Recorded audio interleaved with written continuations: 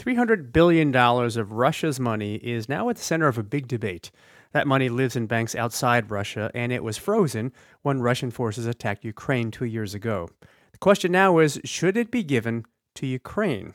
The U.S. suggests yes, France suggests no. And for more, let's bring in Ali Velshi, MSNBC anchor and economics correspondent. Hey, Ali. Hey, Scott. So just to simplify here, the U.S. and the EU and its allies froze Russian assets, so Moscow is cut off from that $300 billion. What is the case to not just freeze these assets, but to seize them and give them to Ukraine? And those are sort of their measures of things that they can do. First of all, these are the assets that Russia's central bank had in other central banks, including the U.S. central bank. So that's part of the problem. There's the question of whether it's legal or not. And then there's the question of what's the consequence of doing it, because lots of countries keep their money in dollars or euros around the world. Frozen assets, when you freeze assets because of something, they're only supposed to be temporarily retained until the end of whatever it is that caused you to retain them. Some U.S. and European leaders want to seize these assets to use it to purchase military equipment or to help Ukraine rebuild after the war. And others are saying this isn't legal and don't get our hands in it. Yeah. Now, I gather there is precedent for this. I mean, as the legal debate continues, there's a precedent after Iraq invaded Kuwait in 1990. Yep. About $50 billion of its assets were frozen and then used to compensate the victims of Iraq's attack. Yeah? That's correct. It was 1992. The UN Security Council authorized the seizure of frozen Iraqi assets. They rerouted them toward the victims of the invasion of Kuwait by Baghdad. A couple things that are different about that.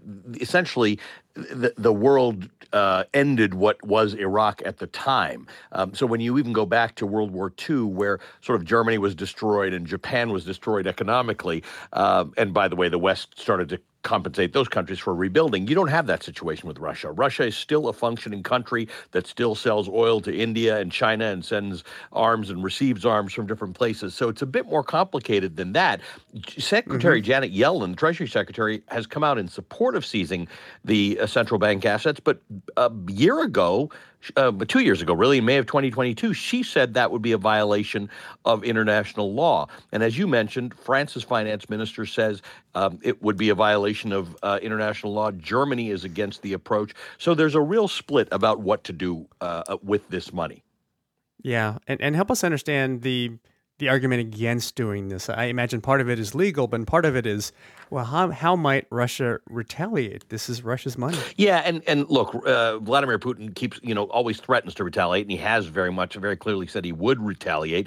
He even used nuclear stuff again. He talked about it, although a lot of nuclear experts say that he just drops that term a lot and not to worry about it.